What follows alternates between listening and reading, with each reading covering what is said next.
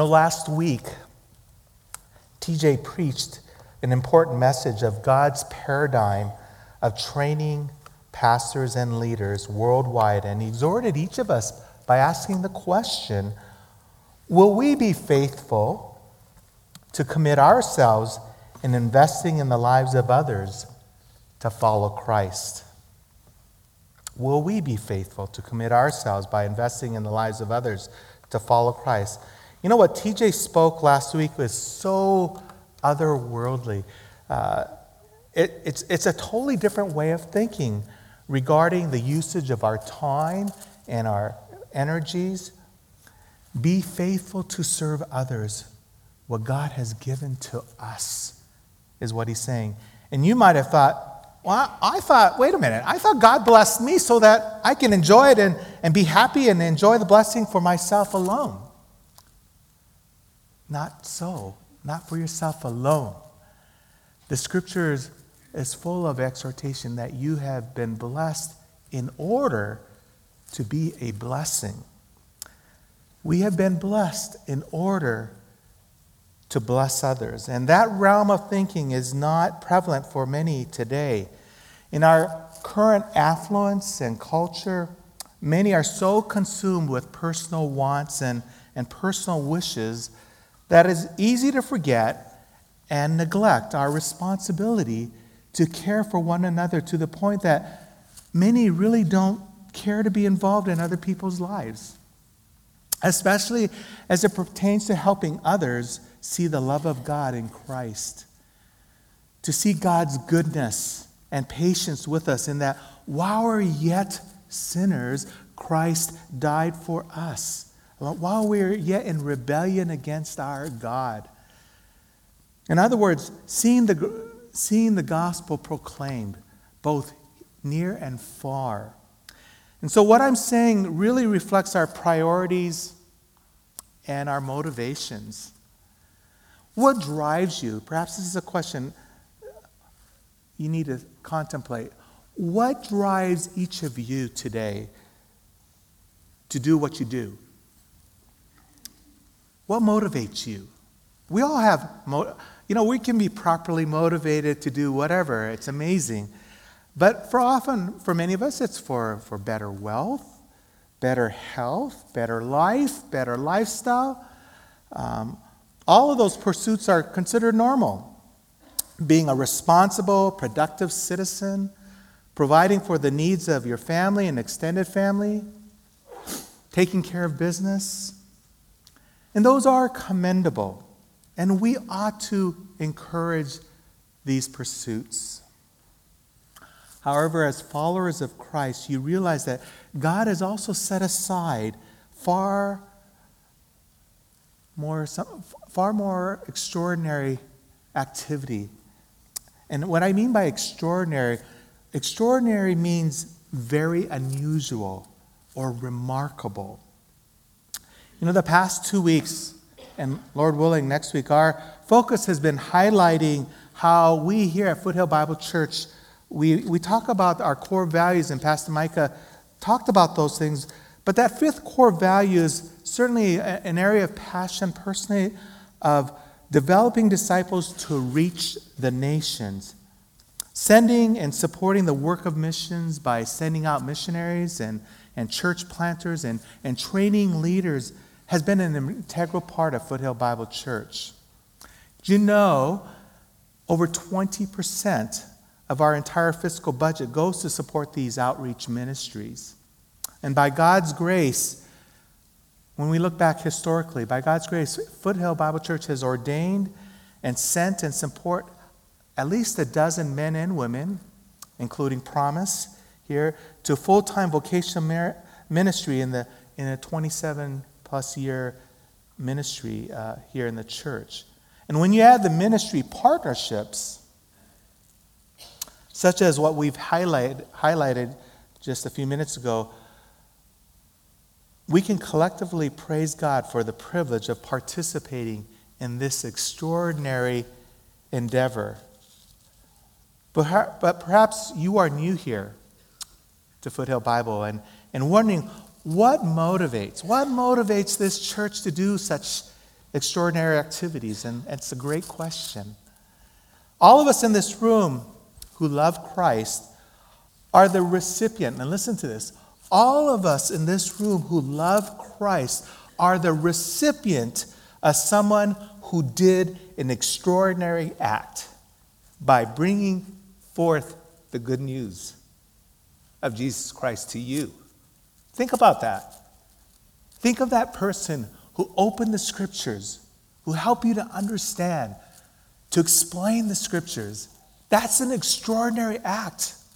Why? Because that person took the time and care to open God's revealed word of salvation, of the character of God, about your own condition before a holy God. And they took the time to explain that. And because you heard this good news called the gospel and responded in faith, the Apostle Paul tells us in 1 Corinthians 2, verse 12, that we have received not the spirit of the world, but the Spirit who is from God, that we might understand the things freely given us by God. That is amazing. In other words, when God impressed upon your friend or your family member to share and explain about this extraordinary God who loved you despite your rebellion and sin, this God who sent forth his Son, Jesus Christ, to die in your place, to ransom you, and gave his life in exchange for yours, that you might be made right before the holy God. That same Spirit compelled your friend or your family member or your pastor or Bible teacher to preach that good news to you. And it caused others to be motivated as well to step out in faith, to speak those extraordinary truths that we've been carrying on for the past 2,000 years. Well, open your Bible or open your personal copy of God's Word to 1 Corinthians chapter 9. It's page 1137. If you don't have a copy of God's Word, there should be one in front of you. And if you don't have a copy and you'd like to keep a copy, you may take that copy as a gift from us to you if you don't have a copy of your own. But turn to 1 Corinthians chapter 9, that's page 1137, verse 16. And let me provide some context of this passage. See, the Apostle Paul planted the church in Corinth during his second missionary journey, and that's found there in Acts 18. But what was happening is that pride and sexual impurity led to divisions within the church. So he's writing to the church in Corinth with the overall theme of correction. And this early church was losing its moral bearings and forgetting its purpose and mission. And Paul writes to the church and is responding to questions that are raised to him from a previous letter that he sent. He answers their questions regarding marriage, divorce, purity, lawsuits, remarriage, and immorality. And many in the church were motivated, like many churches today, many in the church were motivated to live for themselves, and they were flaunting their freedoms. In chapter 8, Paul basically is saying that just because you have these freedoms and privileges, it doesn't mean you can flaunt your liberties to others. And Paul tells the church that despite many rights and privileges, he refuses to take advantage or be rewarded. Paul gives us insight that has been a foundational motive, and he really sets a precedence. And so let me read 1 Corinthians chapter 9. I'm kind of jumping into the middle of his thoughts, but bear with me as we read this together. For if I preach the gospel, that gives me no ground for boasting. For necessity is laid upon me. Woe to me if I do not preach the gospel. For if I do this of my own will, I have a reward. But if not of my own will, I am still entrusted with a stewardship. What then is my reward? that in my preaching I may present the gospel free of charge, so as not to make full use of my right in the gospel. For though I am free from all, I have made myself a servant to all, that I might win more of them. To the Jews I became as a Jew, in order to win Jews. To those under the law I became as one under the law, though not being myself under the law, that I might win those under the law. To those outside the law I became as one outside the law, not being outside the law of God, but under the law of Christ, that I might win those outside the law. To the weak I became weak, that I might win the weak. I have become all things to all people, that by all means I might save some. I do it for the sake of the gospel, that I may share with them in its blessings. Do you know that in a race all the runners run, but only one receives the prize? So run that you may obtain it. Every athlete exercises self-control in all things. They do it to receive a perishable wreath, but we an imperishable. So I do not run aimlessly. I do not box as one beating the air, but I discipline my body and keep it under control, lest after preaching to others, I myself should be disqualified. Father, even in the next few minutes, I ask that you would help us to understand what Paul is writing and how does it even apply to us. Father, speak to us by your Spirit. We ask for your help in Jesus' name. Amen. This morning, we're going to look at 3 motivations why the Apostle Paul was willing to do an extraordinary thing for God, so that we may consider to do likewise.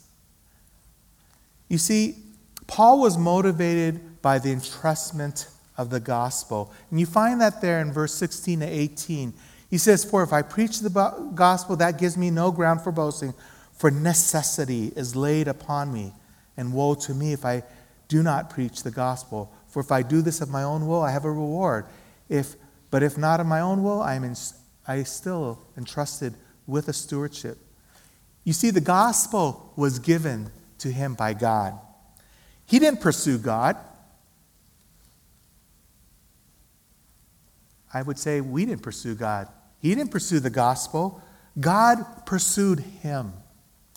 See, Paul was not seeking God in Christ. We find that in Acts chapter 9, Luke, the historian, gives an account, and it says that in Acts chapter 9 that Paul, his original name was Saul, he had totally different intentions and motivations. Luke records that Saul, still breathing threats and murder against the disciples of the Lord, went to the high priest, as he records this in Acts 9, and he asked him for letters to the synagogues at Damascus, so that if he found any belonging to the way, that was the name of the early believers, men or women, he might bring them bound to Jerusalem. See, he wanted to arrest them and incarcerate them. So Paul had nothing to do with the true God in Christ, but rather he sought to eliminate these followers. We read later, Luke records in Acts chapter 22, and Paul explains about what his motives were. He says in verse 3 that in Acts 22 that I am a Jew, born in Tarsus in Cilicia, but brought up in this city, educated at the feet of Gamaliel, according to the strict manner of the law of our fathers, being zealous for God, as all of you are this day. I persecuted this way to the death, binding and delivering to prison both men and women. Luke continues with the account detailing how Paul was confronted by God, and he received this special revelation. And many years since that time passed, Paul was able to reflect back on that extraordinary event. And he wrote to the church in Galatia, and he says there in Galatians 1:15, he says, "But when God who had set me apart before I was born, and who called me by his grace, he was pleased to reveal his Son to me in order that I might preach him among the Gentiles, preach Jesus among the Gentiles. See, Paul was set apart before he was born. That speaks of God's intentional purpose. Reminded of Jeremiah. Jeremiah 1 tells us of the same, that the prophet says that before I formed you in the womb, I knew you. Before you were born, I consecrated you. I appointed you a prophet to the nations. It wasn't a matter of Jeremiah or Paul choosing God. God chose him, setting him apart. And when Paul writes there in Galatians 1, he's saying, I was set apart before I was born. I was called by God's grace. And then God revealed his son Jesus to Paul. For what purpose? What purpose was he revealing Jesus to Paul? In order that Paul might preach Christ among the Gentiles. So bottom line is that it was not Paul's plan, but God intervened. What motivated Paul was the recognition that he received much mercy. And for him to not declare what God in Christ had done, he says in verse 16, for necessity is laid upon me. It was not just his loving desire for people, but it was a complete obligation, a necessity. It says, because if Paul didn't preach that gospel, he says, woe to him, meaning he just would not be at rest. And I think of Jeremiah the same way. There's a passage in Jeremiah, in Jeremiah 20, where Jeremiah says the same thing, that there in my heart, it's found in Jeremiah 20 verse 9, that there in my heart, as it were, there's a burning fire shut up in my bones, and I'm weary with holding it in. I cannot. And that's the same sentiment that Paul had. Woe is me if I don't preach this gospel that I was set aside, that I was appointed for. I can't sleep. I must. I'm obligated. It's a necessity for me. But Paul goes on to say there in verse 17, follow with me, okay? It's in verse 17 there, chapter 9, I'm still entrusted with a stewardship. In other words, Paul is saying, not only am the recipient, I'm a recipient of something that has been placed into my care. That's what he means when he says stewardship. It's not only out of necessity, but there is a sense of stewardship, a responsibility that I have been placed with. Paul uses that same type of language and that idea that he has been entrusted. We know that because he writes that in Galatians 2, verse 7, that I've been entrusted with the gospel to the uncircumcised, to the Gentiles, to the non-Jews there. He says in Colossians 1:25 that I became a minister according to the stewardship from God that was given to me for you to make the word of God fully known, the mystery hidden for ages and generations, but now revealed to his saints. You see, what I'm trying to say is Paul was only doing what was required of him as a steward. He was just only doing what the master commanded him to do. And you're going, okay, I get it, Art. My question to you is, do you see this principle being applied for us? To you? You may say, well, God didn't intercede me, and spoke to me directly. But he has. See, he gave you, when somebody did this extraordinary event of bringing forth the word of God to you, that is direct revelation. God speaking through his word to you. And when you were able to understand, God's Spirit was able to open your eyes to understand and believe. So do you feel that sense of entrustment upon yourselves? That you who've been called out of darkness into his marvelous light, you who have been entrusted with something that is so special, Do you feel the sense of weight, a sense of responsibility? Do you see your life as God's entrustment upon you with a treasure? You are a recipient of the word of life that's been preserved for you through, to get the word of God. And I was thinking of Promise a few weeks ago, sharing about getting the word of God to the Tongva peoples. We have it in the English language in how many versions? Many, okay? Many versions. So if you don't like the English Standard Version, then you find the King James or New King James or the New American. We have so many versions. You are without excuse, you in this room.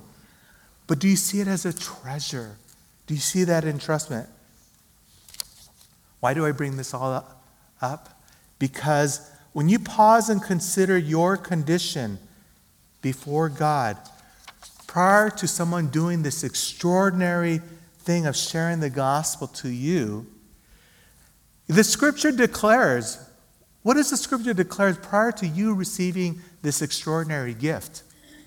You know, because the scriptures has declared that you were dead in your trespasses and sin. How do I know that? Because Paul writes that to other believers in Ephesus in Ephesians chapter 2, verse 1 and following, that you were dead in your trespasses and sin, you in which you once walked, following the course of this world, following the prince of the power of the air, the spirit that is now at work in the sons of disobedience, among whom we all once lived in the passions of our flesh, carrying out the desires of the body and the mind, and were by nature children of wrath, like the rest of us. That was, hopefully I can say that was your condition. I hope that is not your current condition. But that was your condition until an extraordinary event took place. Someone sensed that's a responsibility of sharing this extraordinary gift of the gospel to you. Paul had that burden that I must. Woe is me if I don't. May you feel that same sense of urgency. Woe is me if I don't. Because what is their condition? Think about, put a face. Think of a name. It should put tears to your eyes to think of someone. Could be even family members, kin, where you just realize they are in darkness. And I can't just help but think, but God being rich in mercy, because of his great love with which he loved us, even when we were dead in our trespasses, he made us alive together with Christ. By grace you've been saved. That's the beauty of what we have to pronounce. And that is an extraordinary thing to do, to declare that. But that was one motivation Paul had, okay? That was the sense of entrustment of the gospel. But he had a second motivation, the expectation of salvation from God, expectation of salvation from God to peoples of all backgrounds. And you find that in verses 19 to 23. Paul was motivated. He was motivated by this expectation that God was going to save people through his preaching. Paul did not believe at all that he can actually change someone's heart to believe for salvation, but it was his confidence. Listen to me. It was his confidence upon the power of the word of God preached, not about his ability, his own persuasive abilities. How do I know that? Well, because Paul wrote earlier in 1 Corinthians there. He wrote in chapter 1, verse 21. He says, "For since in the wisdom of God, the world did not know God through wisdom, it pleased God through the folly of what we preach to save those who believe." And he continues on, and he says there in verse 24, "But to those who are called, both Jews and Greeks, Christ, the power of God and the wisdom of God. For the foolishness of God is wiser than men, and the weakness of God is stronger than men. It's amazing because Paul continues on and says there in verse 27, but God chose what is foolish in the world to shame the wise. God chose what is weak in the world to shame the strong. God chose what is low and despised in the world, even things that are not, to bring to nothing things that are, so that no human being might boast in the presence of God. Because Paul recognized that he was set apart by God to preach the gospel, he had every right to receive some compensation or financial support for preaching the word of God. But he declares he chooses to be a servant, a slave, for one purpose. And it was to see people whom he's in contact, to trust in the Lord Jesus Christ for salvation. See, he says he uses three words to describe the process of how he was going to do that. And it was that expectation of salvation he had. He says, he uses the word win 5 times there. You see there in verses 19 to 23. I have made myself a servant to all, that I might win some of them. He says in verse 20, to the Jews I became as a Jew in order what? To win Jews.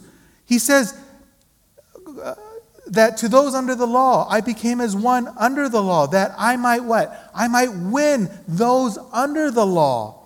To those outside the law, in verse 21, I became as one outside the law, not being outside the law of God, but under the law of Christ. That why? That I might win those outside the law. And fifth, he says, to the weak I became weak, that I might win the weak. And then he goes on and says, he uses the expression, to save some. I have become all things to all people, that by all means I might save some. Paul no doubt believes that God has appointed some by changing their hearts and affections. And none of us know, since we cannot read hearts. Even when you go and share about Jesus, you don't know what God is doing. Paul knew he didn't have the ability to change a person's heart. He couldn't. He didn't have persuasive speech. Neither do you. Okay? Don't for a minute think that you can change a person's heart, even your children's heart, as much as us parents try. We think that, if I just tell them, they will listen. And you'll find that you'll be tested on that. But Paul says that he's trusting in what he is preaching, that it'll bring forth salvation. Paul goes on and says another expression there in verse 23. I do it for the sake of the gospel, that I may share with them in its blessing. Once again, Paul's not saying that he's doing the actual work of salvation, but he becomes a fellow partaker of blessings from God. Let me just say, isn't that the case for you? You and I, when we share the gospel, the word of God, when there's a positive reply,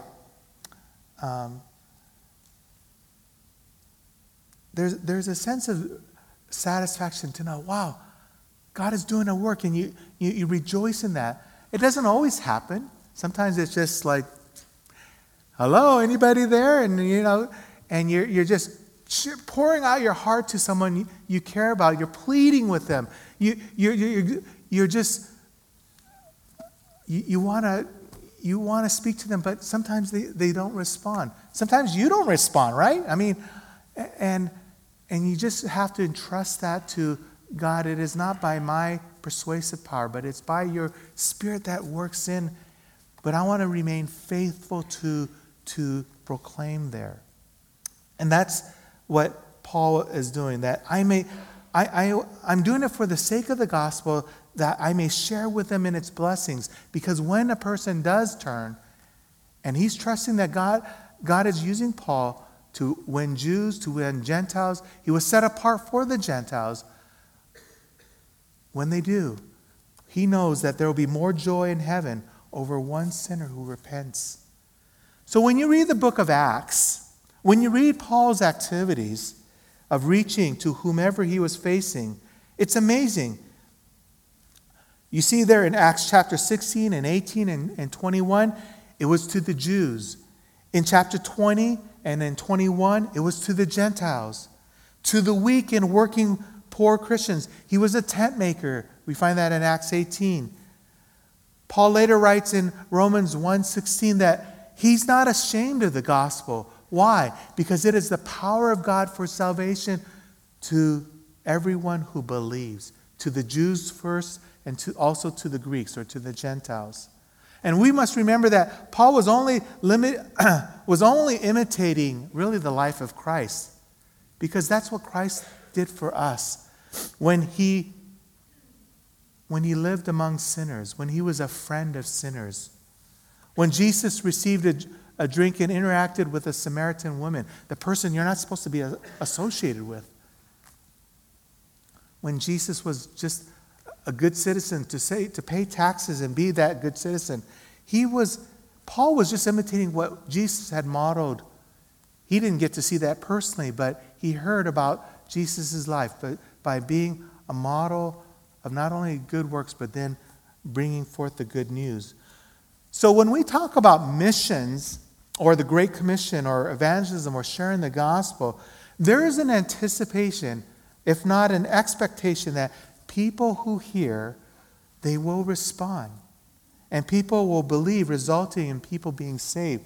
That's what we're doing. We don't know for sure how that's going to work or when that's going to work. We just are believing because God's word declares that go and make disciples. Go and tell to the nations. We're commanded. We have a duty. We have a responsibility. And we're just trusting them for the results.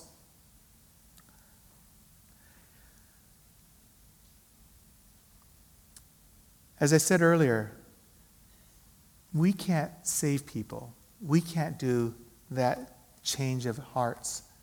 Paul wrote that earlier in chapter 1 when he said that the word of the cross is folly to those who are perishing, but to us who are being saved, it is the power of God.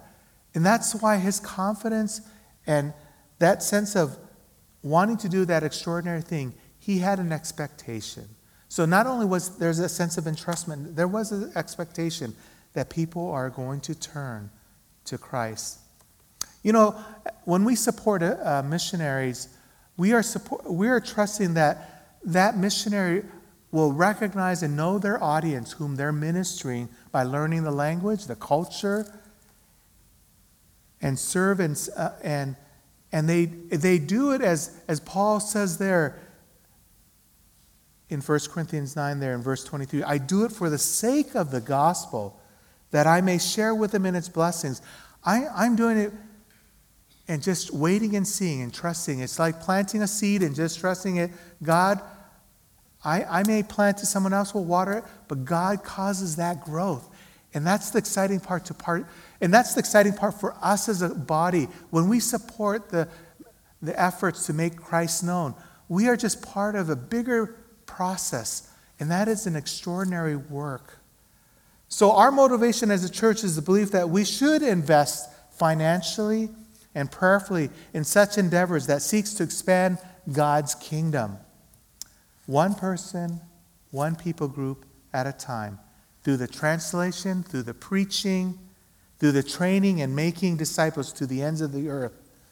And that is an extraordinary endeavor. But by way of personal challenge, what are you doing?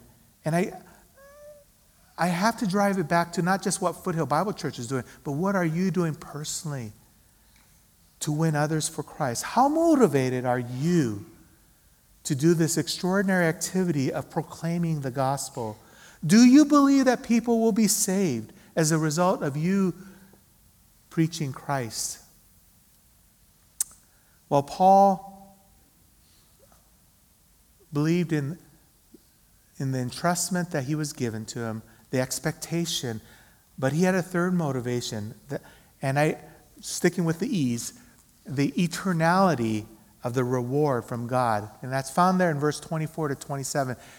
The eternality, that means eternal, okay? And what's at stake here is that it's eternity in view, okay? Last week, there was a big event recalling the life of one man in particular who excelled in the sport, leading to several championships. And if you enjoy the game of basketball, you know who I'm talking about. There's something to be admired about one who works hard and excels. And the Apostle Paul could certainly understand the type of dedication. You see, in the city of Corinth, only a few miles away from was this popular game called the Isthmian Games. It was similar to the Olympics. And it was one where the top winners received a wreath to show off their accomplishments, their victory. And Paul acknowledges that motivations for reward will cause men to make tremendous sacrifices. And that's no different today. We all understand that in order to win a prize, there's a level of commitment. And so Paul uses two athletic examples there. He uses the example of the runner, since they keep their eye on the finish line. Their goal is ahead of them. It says, do you not know that in a race all the runners run? Found there in verse 24. But only one receives the prize, so run that you may obtain it. And he goes on in verse 26, so I do not run aimlessly. But he uses the example of the boxer as well, since that sport requires being purposeful, being precise in your hitting, and you're hitting your opponent, and it takes great skill. And he says, I do not box as one beating the air. Remember, preparation is critical. And Paul trains his mind, he trained his body. For what purpose? Paul says that every athlete exercises self-control in all things, and they do it to receive a perishable wreath, like a championship. But we do it for an imperishable, something that is much more everlasting, much more eternal. And Paul helps the reader understand that all of us are motivated by either that which is temporal or that which has eternal value. I'm reminded of this missionary, William Carey, and Pastor Micah had quoted a great quote that expect great things from God, attempt great things for God. That was, William Carey was the father of modern missions, and he was sent out from England to serve in the great land of India. But he's known for another quote that has really struck me, and it pertains to this understanding of with an eternal perspective. He says, I'm not afraid of failure. I'm afraid of succeeding at things that don't matter. I'm not afraid of failure. I'm afraid of succeeding at things that don't matter. Think about that. What motivates you to do extraordinary things? Does it have everlasting value? Paul was motivated to do extraordinary things. He saw the entrustment that was given to him. He saw the expectation that it was going to bring forth salvation. He saw that it had eternal consequences. You know, when we send missionaries out, it's grueling. Whether it's near or far, it's grueling because it takes all your heart, mind, soul, and strength to learn languages, to adapt to the culture, the peoples, the smells, the tastes, and then you get opposition, you get disappointed, you get betrayed, there's all kinds of things. And the common question that anyone who's involved in ministry, and many of you, whether you're in vocational ministry or not, sometimes you do ask the question, is it worth it? Is it really worth it? And I remember one missionary challenging me with this thought. That's the wrong question to ask. The question is not, is it worth it? The real question is he worthy? Is Christ worthy? I'm not afraid of failure. I'm afraid of succeeding at things that don't matter. I want to succeed with something that has eternal value. And I trust that you as well will see the value, that it's because he is worthy, because of what God has done in Christ for you. If you understand your condition beforehand, when someone took that extraordinary event of revealing the Word of God, would you do the same to someone else?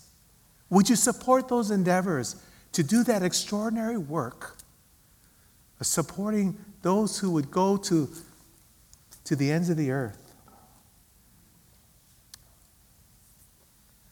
We do expect great things from God. Why? Because he has done great things for us. But may it be said of each of you in this room that you would attempt great things for God because he is worthy. It's not a question of, is it worth it? Is he worthy? And I just close with that because as we come to the table, as Micah will lead us there, that's what it's all about. Is Christ worthy? So let me just close in prayer. Father, thank you for even impressing upon us our great salvation, for you have delivered us, you rescued us from our awful condition. And so we would ask that you would help us to elevate our thoughts Godward with eternity in view, knowing that what we want to be known is doing extraordinary things because you did an extraordinary work on our behalf in Christ. Thank you for this time now. In Jesus' name, amen.